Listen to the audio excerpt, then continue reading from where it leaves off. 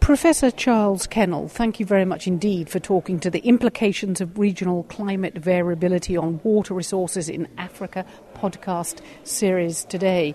As co-chairman of this 3-day event, it's been hugely successful, hasn't it? Oh, yes, beyond a shadow of a doubt. It was hugely successful because it brought together people that usually don't speak to one another.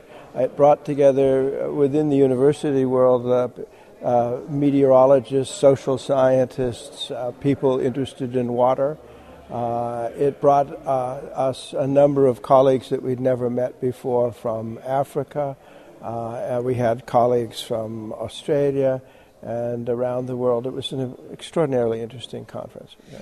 And there was a commonality, wasn't there, in seeing this research and hearing people talk. You know, the themes, you talked about the themes being about village as well as about national and regional social policy. Yes, indeed. In fact, this is the second of 2 conferences. Our first, which we held in La Jolla in California, was devoted to the implications for water availability of the melting of the snows in California's Sierra Nevada and in the Himalayas, where 2 billion people depend on that water. Here, the conference was also on what will happen to water supplies under climate change circumstances when different regions will have different experiences. The dry areas will get drier, the wet areas will get stormier, and so on. And the two, both India and Africa, are very different, but one common theme emerged. And the common theme was that objective knowledge, scientific information about what is going on, can play a very big role in supporting decision-making at the local level where it will have to be made. But the second part of the story was that the knowledge cannot be conveyed in the form that scientists do so, as numbers and data, but in fact it must be communicated right down to the village level in terms that the village leaders who may have to adapt to these changes in terms that they can understand. And that's very much been the theme of the presentations, isn't it? People have been collecting data, they've been emphasising the need to have historical data to compare and contrast this data so that you can get new adaptations to climate change, even if it's different times for planting crops. Yeah, we cannot, because the climate is changing, you can't use your past experience as a guide to your decision-making in the future. And the only thing that is available at the present time are, however imperfect, the projections that for future climate that we currently make. And so, therefore, the issue of giving people guidance about which plants to plant for crops, when they should do so, when the seasons will start and end, all of that now depends on the provision of scientific knowledge. But it has to get down to the working level, and it must be translated and explained in terms that the people in the regions understand and applied directly to them. They don't care about the weather on the other side of the Himalayas. They care about the monsoon in India. And so both affect the snowpack, and both are interesting to the climate scientists, but I'm interested only in how much water is going to be in my stream next year. Why Africa? Why have we focused the theme of this conference on water and Africa, whether it's flooding or whether it's drought? There seems to be an urgency with Africa. Yes, indeed. Well, I think Africa is, in terms of human development, the most troubled of our continents. It's just beginning to develop its economies. Its population growth is the most rapid in the world. There are vast movements of population from countryside to the city. This is leading to resource depletion, environmental degradation, and, of course, social and economic problems are at the forefront. And for them, climate change sits way in the background. It's something that's going to happen 20 years from now.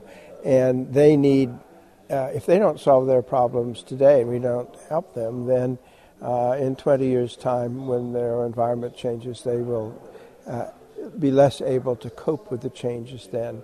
And so for Africa, development and climate change adaptation are two sides of the same coin. And there's no doubt in your mind that it is climate change variation that's leading to these problems with water in Africa? No, many of them are human caused. They're caused by the growth in population and imperfect social systems, and some of them are caused by climate change. And climate change will, if as a society you are weakened by your own problems, and then in addition you run into more massive droughts, then your ability to cope will be diminished. But population change and cutting family size would help. Yes, indeed. Yes, indeed. That was one of the discussions in our conference. I believe that there's a demographic transition in progress in which the rate of growth of population is indeed slowing down, but in my personal view, any efforts you could do to accelerate that process would have great environmental benefits downstream. If we look at the role of public policy, does public policy pick up on the research that is being done at this village or community level and then affect change, lead people to adapt to climate change? I think the question of how public policy responds to scientific knowledge is right at the forefront in Western societies and is not perfectly solved. The problem is significantly worse in the third world countries. But I think we in the first world have a major interest in accelerating the whole process of delivering science-based knowledge for the purpose of decision-making. The world cannot afford for the 2 billion people who depend on Himalayan water to see the Asian water system fail.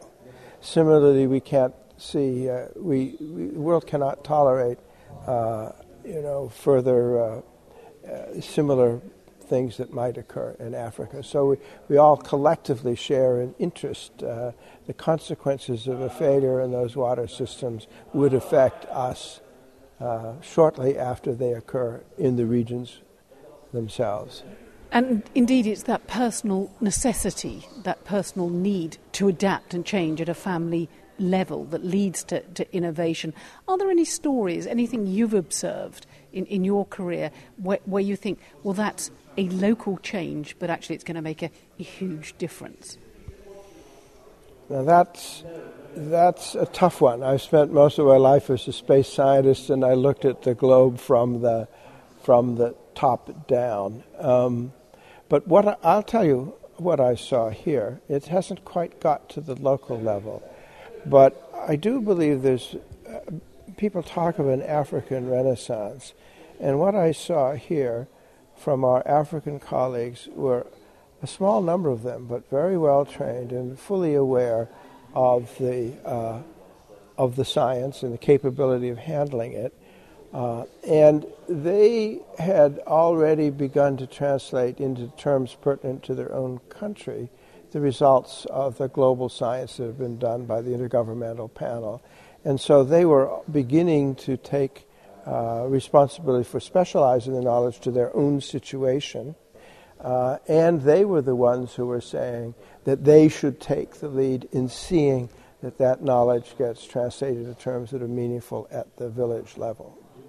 And so I think one of the most hopeful things was to see that there are people down there now who understand, not enough of them and not well enough supported, but they are there.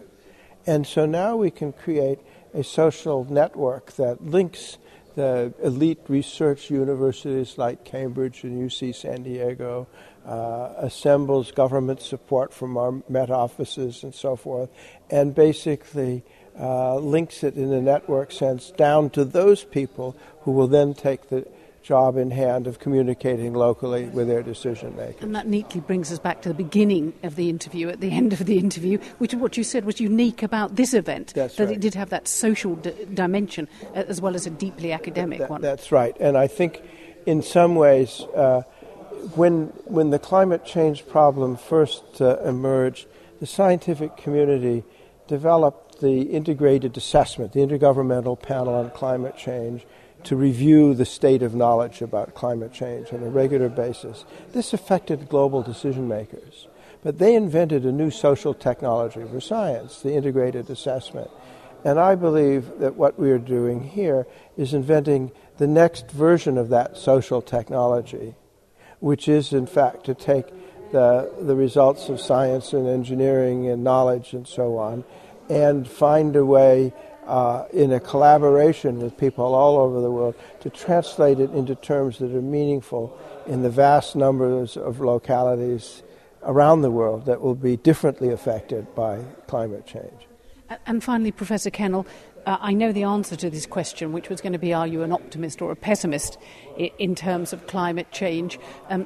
You said that you have to be optimistic, even if I think your own words were that people say to you, why are you burdening me with this knowledge? Yeah, and my answer to such people is we got ourselves into this problem. It's partly a result of an enormous success of global society in the last century, which was to produce rapid economic development in many parts of the world. And we see that in India, in China, we see it beginning in Africa.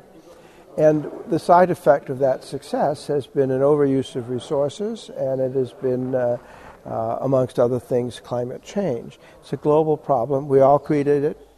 We all are going to get ourselves out of it. If we could get ourselves into it, we can get ourselves out of it. And not a hint of pessimism? Of course.